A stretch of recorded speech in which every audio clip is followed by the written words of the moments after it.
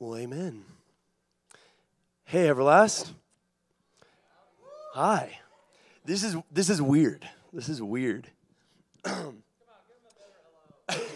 Hi, everybody. Thank you. It's awesome. I feel welcome. So, you may have noticed Kevin was singing. I was not singing much. This is pretty much because I've kind of lost my voice temporarily, which is okay, which is awesome because Kev got to lead us tonight. But I'm excited to share a word with y'all tonight. And I'm grateful to Kevin and Tina for giving me this challenge and this opportunity. And really excited just to hear from God's word and see what he wants to speak to us tonight. And I know Kevin just prayed, but if we could just very briefly go to him in prayer again. Father, we want to hear from you. Give us humble hearts to hear from you, God. Let it be your word that's heard, not my voice. Lord, we need to hear from you. Your word is life. So speak to us tonight. Help us to receive it. In Jesus' name we pray. Amen. So tonight I want to share with you some essential truths that I think we need to be actively aware of. Obviously, we have some idea of why we should sing to God. Otherwise, I don't think we would be here having a night of worship tonight. None of us would have showed up if we were like, why sing? But otherwise, at the same time, I think many of us have grown up in church or been in it for quite a while. And worship might, over time, have become kind of just what we do, just going through the motions. I think maybe there's even some of us, including myself, where at times in this, while we were just worshiping, where I'm just going through the motions and I have to come back to, well, what am I doing? This is the God of the universe that I'm singing to. This has weight to it. And then there could be also some of us that are newer to this church thing and are genuinely kind of trying to figure out, what is this about? Why are we raising our hands? What are we singing about? Either way, I want to explore some concrete reasons for doing exactly what we're here for tonight. So if you're taking notes, I have some points that you might want to write down and some scriptures throughout, so just be ready. So reason number one, we're talking about why worship through song. Reason number one is it is natural. So what does that mean? Singing is a natural response to the goodness of God. Psalm 92, verses 1 through 4 says, "It is good to give thanks to the Lord, to sing praises to your name, O Most High, to declare your steadfast love in the morning and your faithfulness by night, to the music of the lute and the harp, to the melody of the lyre. For you, O Lord, have made me glad by your work.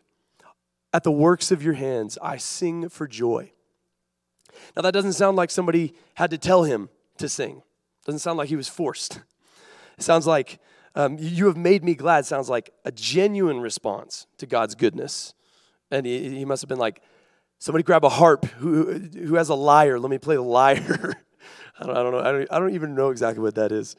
But you know, he wanted to write a song, sing a song to the Lord. He couldn't help it. In Exodus, when God used Moses to part the Red Sea and saved the entire nation of Israel, Moses burst into song. And all of Israel joined in. Their natural response was to sing for joy. And I think we all have a pretty good idea of this feeling. If you think of a time when you were just incredibly excited about something, the most excited you've ever been in your life, I'm going to guess, I think it's a safe guess, to say that your instinct was to make noise. Even those in the room that are quieter. You probably went, woo, whatever you do, whatever noise you felt like making.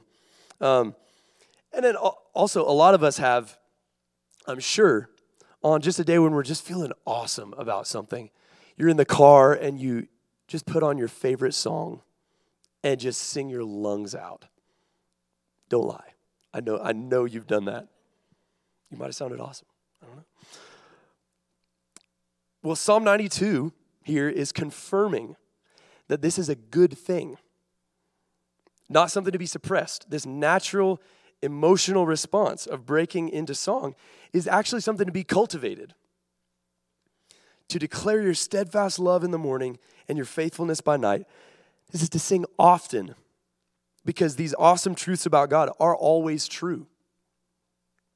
So worship is a natural response to God's goodness, and it is by nature an emotional activity. Which leads me to reason number 2. It is effective. Now, what does that mean? Worshiping through song actively accomplishes several things. So we just talked about singing being an emotional response. The other side of that coin is the fact that music itself has power over emotions, has the power to change our emotions. A great question to ask ourselves is this: what music am I allowing to affect my thoughts and my emotional life?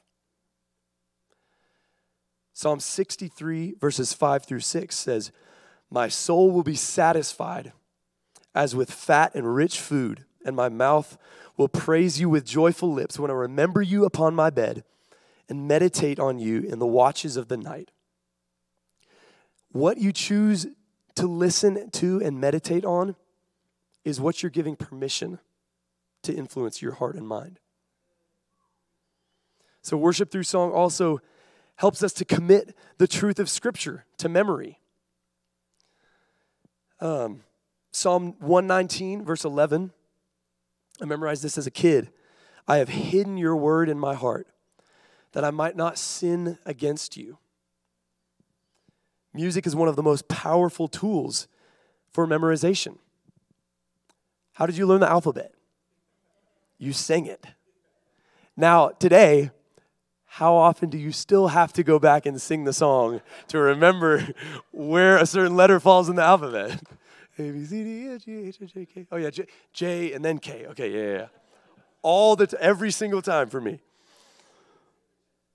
So because music is such an effective memory tool, I want to challenge all of us with a simple question to ask ourselves. What am I committing to my memory with the music I listen to on a regular basis? And is it worthwhile? Worshiping through song is also effective in building our faith in God. 2 Chronicles 20 tells how a massive army gathered to wipe out Israel.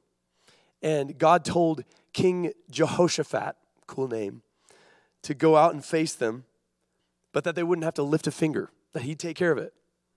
So Israel goes to face them, and they send the singers ahead of the army. And they worship as they go. They sing songs of praise. Imagine marching out in silence to face this impossible enemy. As you know, the doubt and the fear is growing in your mind. You're wondering if God's really going to come through. But they understood that sending the singers ahead and singing songs to the Lord would help them stay strong in their faith. Trusting that God would do what he said he'd do. And of course he did. And that's how that story ends. So worshiping through song is effective in our emotions, in our minds, and in our faith. Point number 3 on why worship through song. It is unifying. So think about it. When we gather together and sing, there's almost nothing that gets us more on the same page than when we're singing together. We're singing the same notes. We're singing the same, hopefully, for the most part, the same notes, same words. We're singing to the same God.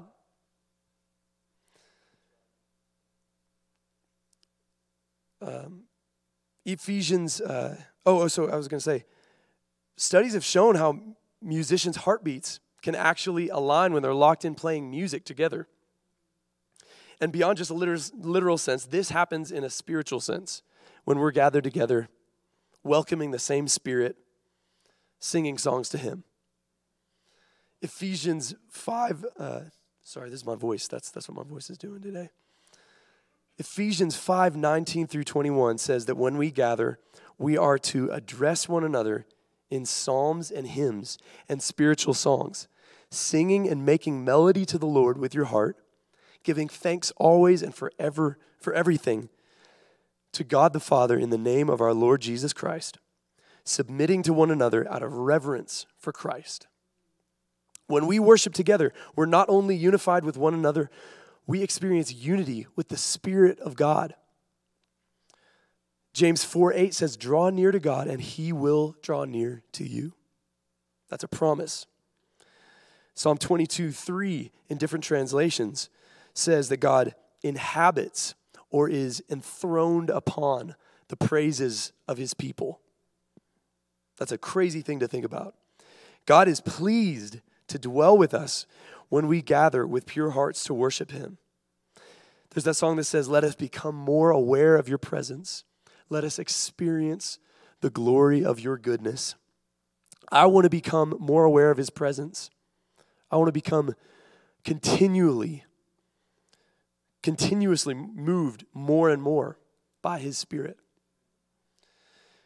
So moving on, number 4. Reason number 4 why we should sing. It is commanded in Scripture. It's an actual command.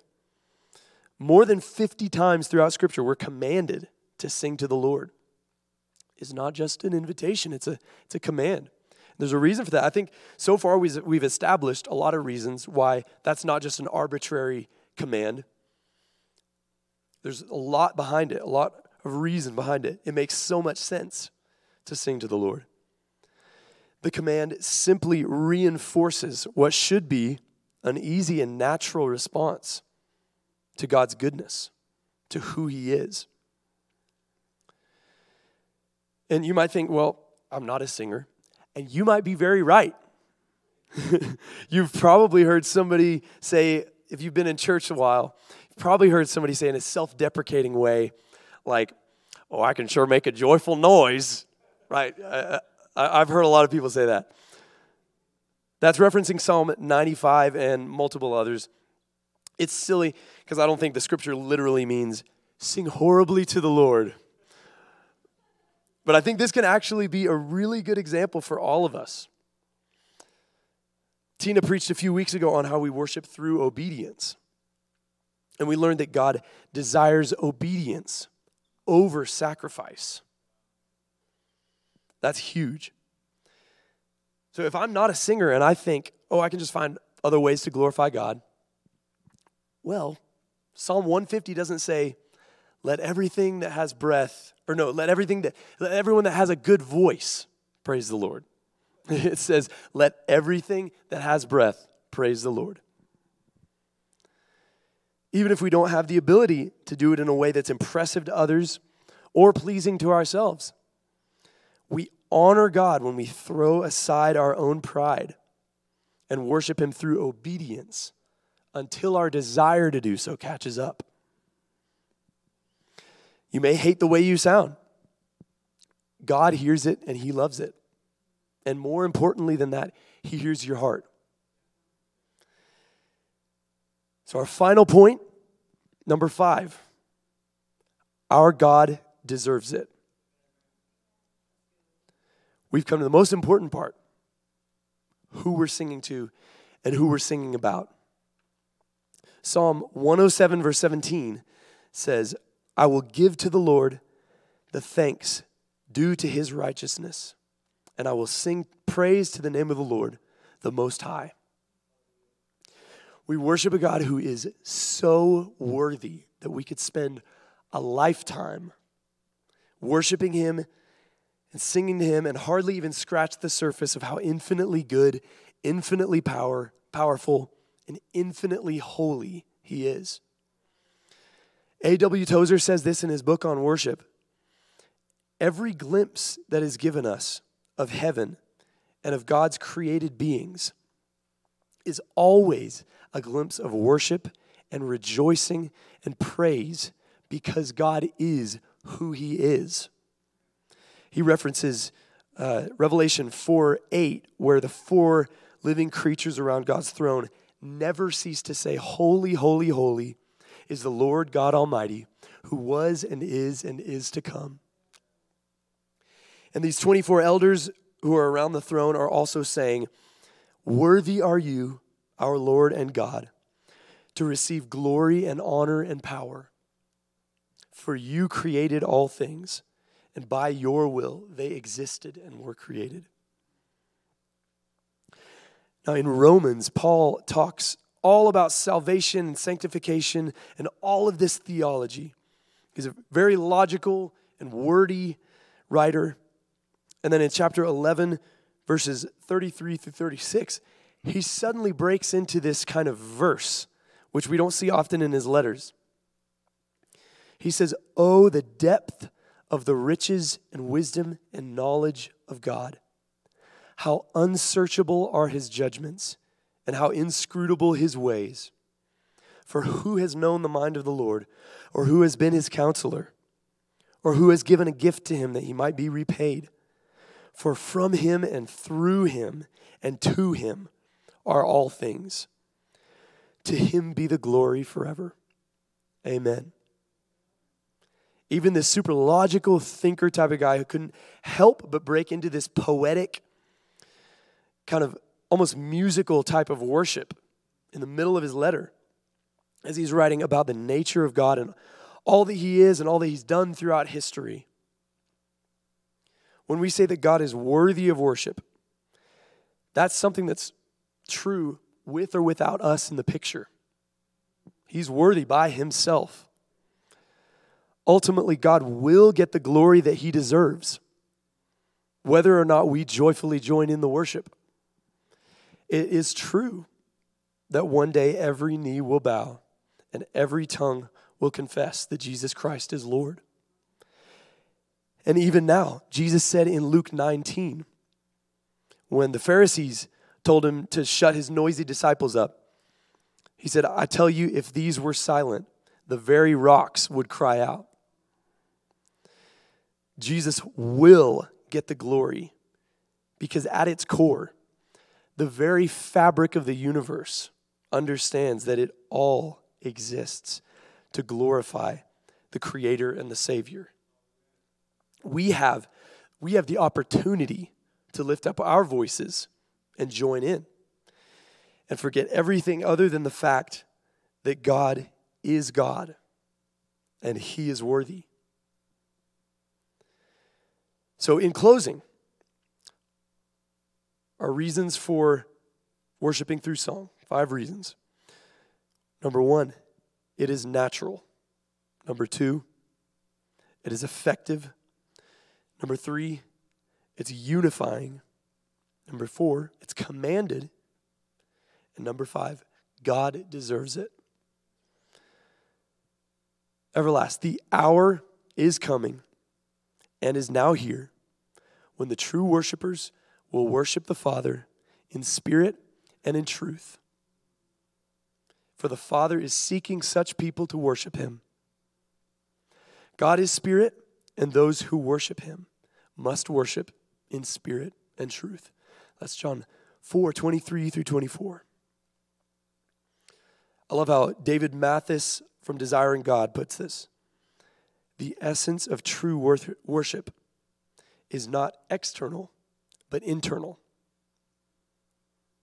I'm going to say that again. The essence of true worship is not external, but internal. He also says it's not what we do or don't do with our hands or what somebody else is doing or not doing, but what we do with our hearts and minds because of the one who has captured our hearts and minds. Worship is in spirit and in truth. So, Everlast, let's ask God to make us all the more aware of his spirit and help us to give in to the transformative work that he's doing in us as we sing songs to him and seek to know his heart. God does not make empty promises. And he promises that if you seek him with your whole heart, you will find him. So let's do that tonight. Let's do that right now. Let's seek him with our whole hearts. Let's pray.